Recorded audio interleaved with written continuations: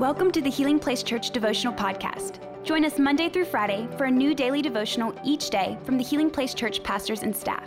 We hope this podcast will help you grow in your faith and will be a blessing and a resource to you as you pursue God daily. How's it going, Healing Place? Hey, thanks so much for joining us. We've been looking at the book of Psalms for this devotional series, and it is so good. I want to encourage you as you read the Bible daily to continue to prioritize that. And it's always good to look at a psalm a day. It's just so refreshing for the soul. I love this psalm, Psalm 31, verse 22 and 24. It says this, David speaking, he says, "In panic I cried out." What a way to start. "In panic I cried out, I am cut off from the Lord.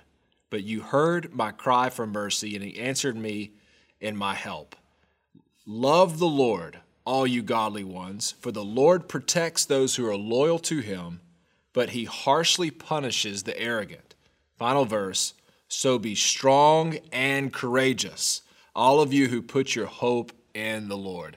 I read these scriptures and I thought, what a series of events as it relates to David's emotions that he had in just a matter of a few verses. He starts out by saying that he is in panic and crying out, and he ends by saying, "Be strong and courageous."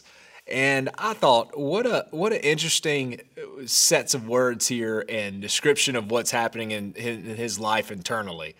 And it's one thing to write down, I went from panic to confidence very quickly, but most likely this took him time. He might have written it in a matter of moments, but when your soul is in a state of panic, then to a state of confidence, it always takes time to get there. It made me think about when I was young, I was scared to death. For years, I was scared to death of roller coasters. I just was. I was terrified of them. And I had an older sister. She was 7 years older. And then my dad, they loved roller coasters. And they would get on them. And I remember I was just so embarrassed because here I was just too afraid to get on them. And we were in Six Flags. I don't know if you've been to Six Flags before, but Six Flags in Atlanta, Georgia. And there's this roller coaster called the Scream Machine. And it was a doozy.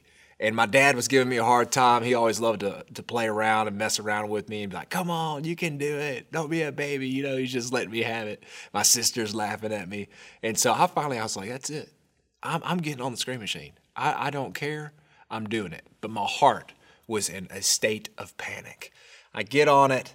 I'm scared to death. It's one of those that has takes you up really high and then dives down.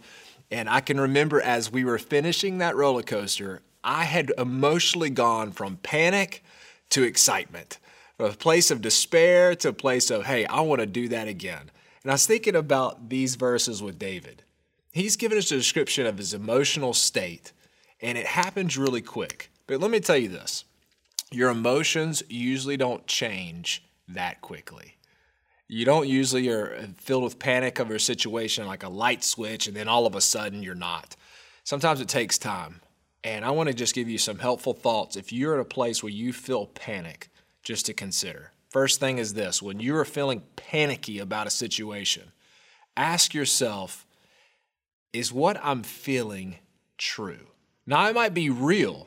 It might be exactly where you are. But David says, "I'm in panic. I cried out because God had abandoned me." What he was feeling was accurate as far as his state of emotion. But what he was believing was not true. God hadn't left him. Then he realizes God's still with him. So he reflects on what is true, and then he recalibrates his mind. When I get panicked in life, when I have days where I wake up and I think, oh my goodness, today's bigger than me, or this moment is bigger than me. I'm concerned about what I have to do next, or just all the stuff in your world. I don't know if you're like me, but sometimes you have so many things coming at you at once.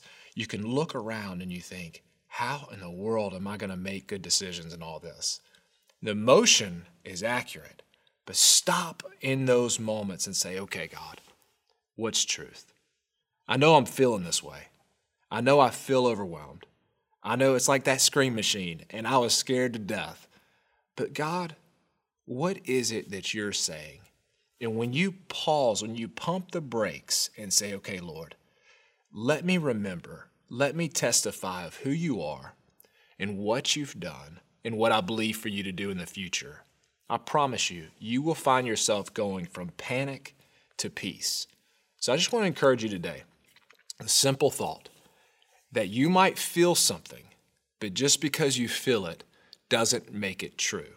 Makes it accurate as it relates to how you feel, but stop and ask yourself, and I invite the Holy Spirit and say, Holy Spirit, what is true in this moment? And this is what I know is true for your life and for mine, that God is with you, that God is for you, that God can do great things, that the mountain might be bigger than you, but it's not bigger than God.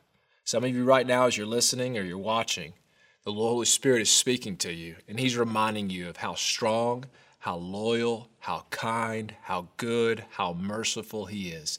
Pastor Mike says this all the time. I say, Pastor Mike, how do you do what you do? You know, you got all this stuff going, and he says the same thing over and over. Every single time he says the same thing. Whatever God calls you to, He will give you the grace to do it. I want to remind you of that today. Whatever you're walking through, you're not walking through it alone. God is with you. He's for you, and you can be strong and confident in that. Let's pray. Lord, I thank you so much for the power of your word. God, thank you for this reminder that our soul might be in panic sometimes, but our Savior never changes. Lord, help us to move from a state of panic to a state of peace by recognizing where we are emotionally, but also determining what is truthful and what is not. Jesus, you are our hope, and we lean into you. In Jesus' name, amen. Thank you for listening. Take a moment to subscribe so you don't miss any of the daily devotionals, and be sure to share with your friends. For more information about HPC, visit healingplacechurch.org.